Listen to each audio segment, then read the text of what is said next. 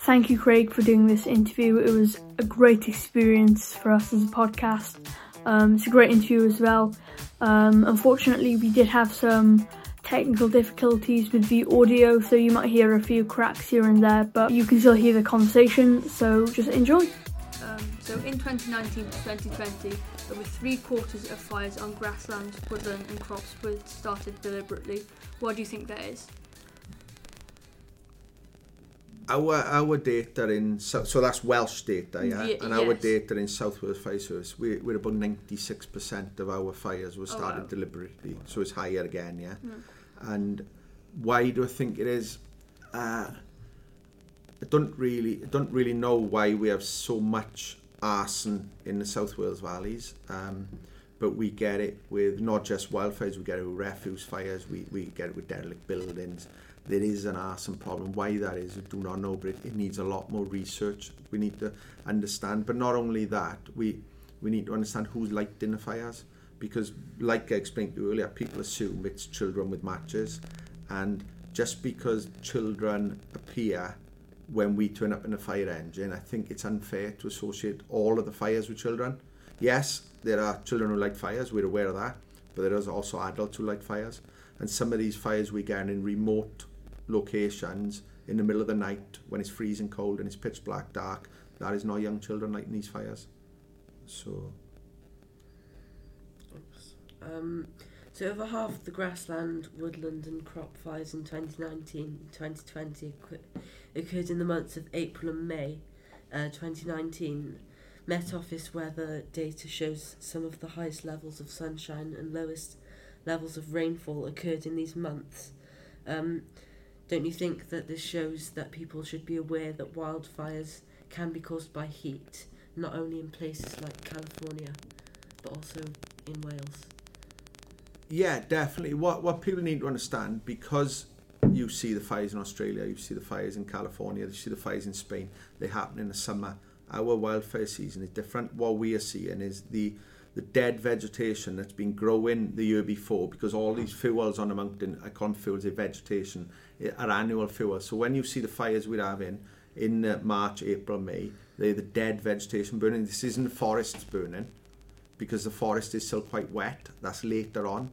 So what generally happens, because they are our sunniest months, as you stated, and they're dry, they're windy, we then get big fires, because that's the dead vegetation burning. But there's definitely a link, obviously, between sunshine and fire, the same as there's a definite link between poor weather, bad weather, less fires. Yeah, and do you think they should get more coverage on the news, the ones in Wales? I think that people are slowly becoming more aware of it. People are understanding the risk more, which they didn't used to. I think that's down to social media and just the general people talking about these things and seeing photos on social media. And we have done a lot of work and education going into all sorts of organisations to educate people. But yeah, I think people do need to understand the risks from these fires, not just from when the fires are burning, but the long-term health effects and the long-term impacts these fires can have on our communities. Could I quickly ask a question relating to his question? Yeah.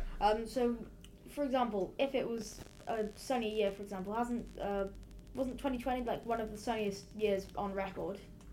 So would it spike in years that? Generally it does, yeah. So for us, as I said, we get our fire season is definitely getting longer. Our fires used to be, I think April is our busiest month, as you stated, and March and also May. They're very busy months for wildfires, and because generally the vegetation is still dead, the new growth hasn't started growing, and that's when we get our fires. Now, in 2018, we had a really wet spring, and we didn't have very many fires at all up until May. But when we got into May and then June and July, in July we had 1,000 wildfires. Now, the risk to us with that is that these fires, they green up. So when you get a fire, and this is why landowners sometimes burn their land, you get a fire, it removes the dead vegetation, and then the landscape greens up, so it goes green again. You get the new grasses grow through, the bracken grows through. When you get the same sort of fires, but you get them late in the summer, you're not then getting that green up. And because the areas we live in with the steep valley sides, and the amount of rainfall we get, and it can then cause erosion issues, which causes runoff into the rivers and pollution issues and everything else associated with that, which is what they do see in America and Spain and Australia. So when they have big wildfire seasons, they also then get landslides and everything associated with it. So there's something else that we need to start planning for. In 2019 to 2021, of the 10,585 fires attended in Wales, 2,189, or 21% of the previous number, occurred on grassland, woodland and crops. That was a large number of fires. So what do you think should be done to stop more wildfires in Wales? So we need to manage the vegetation. So this is where this starts getting a little bit more complex now, and to understand it.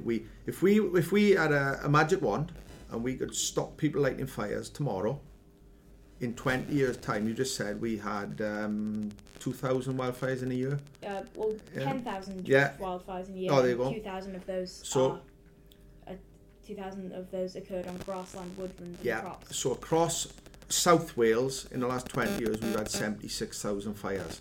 So everybody thinks we need to stop having fires. It's right. We got to stop people just willy-nilly lighting fires everywhere. But also what we got to understand is this vegetation will grow and grow and grow and build up. So the risk will increase. So for every fire we stop burning, we need to do something to manage the vegetation build up. And that's some of the projects we've been involved in as South Wales Fire Service. There's a group called the Healthy Hillsides, which is a Welsh Government funded project where we've now got a cutter, we go out cutting fire breaks, we use fire we use fire not only to fight fire, but before even the fire season comes, we are out burning fire breaks across our landscapes, because the idea of that is we won't get such big fires. So fire exclusion, it sounds really good to stop people lighting fires, and yes, we do need to stop lighting fires, but we can't. That's just one part of it. We've still got to manage the vegetation. That's the only bit we can control, because we can't control the weather, and we know the weather's changing.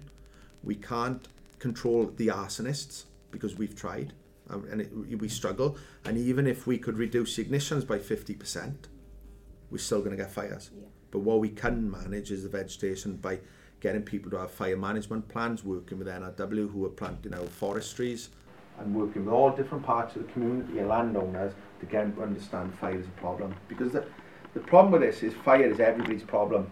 It's only my problem when a mountains are on fire. It's everybody's problem, because we are breathing in that smoke, and we need to get people to understand these problems. Okay, so did you say earlier in that sentence that you fight fire with fire, essentially? Yeah. Fires, we can't just have people in our community just lighting fires, but then we as a fire service understand that the vegetation is a risk, so we need to work with our partners, work with Welsh Government and work with NRW and landowners to make sure that we are reducing the risk that way, because like I said, if we eradicate fire, the vegetation is still there. But it is really important we educate people. We go into schools, we do lots of different projects and try to educate people. And I know I said that it's not all children. I don't believe it is. This is my opinion. I don't believe it's all children. But if we start with children and we educate, as you grow up, you will understand it's wrong. So maybe as adults won't be lighting fires. So this is why we target children for our main education. But I wouldn't associate all children with lighting fires.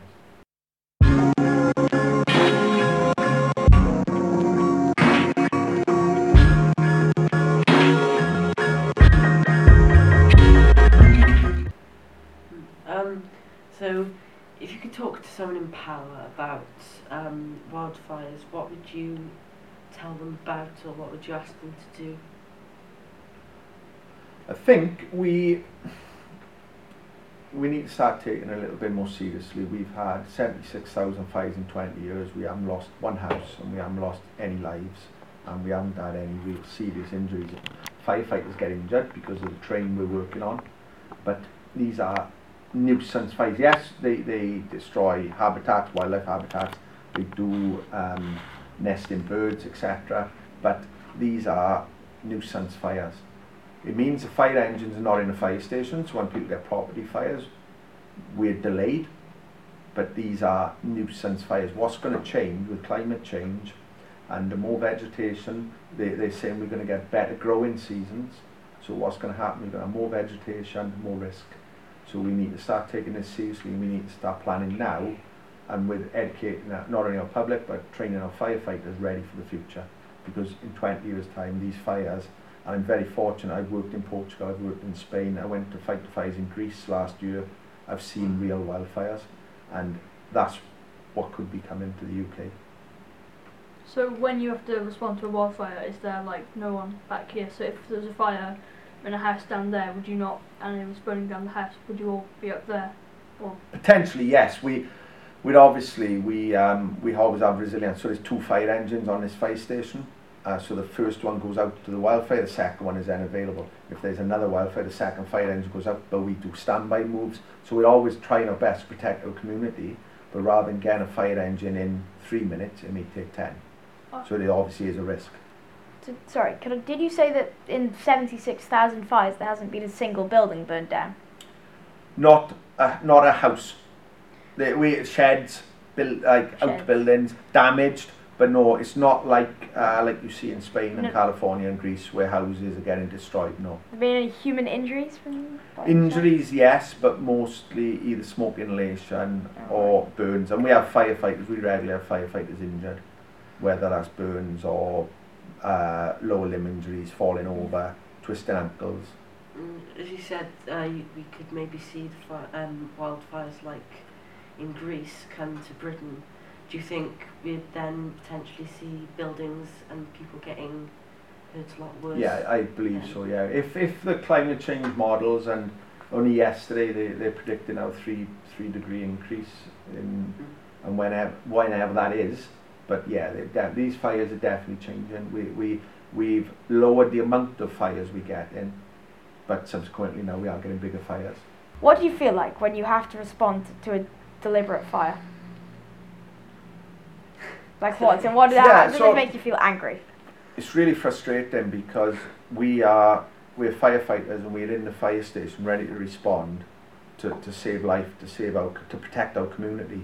And when we're up on the hillsides for day after day, we're not there to protect the community, so we're not doing our other work we do. We're not in people's houses fitting smoke alarms or in your schools educating you about the risks of fire, not just wildfire, but that could be home safety, road traffic accidents, all of these things. And the more we do that, the more we can reduce risk in our communities. When we're up the mountain, not only are we at risk, but our communities are at risk. So it is frustrating.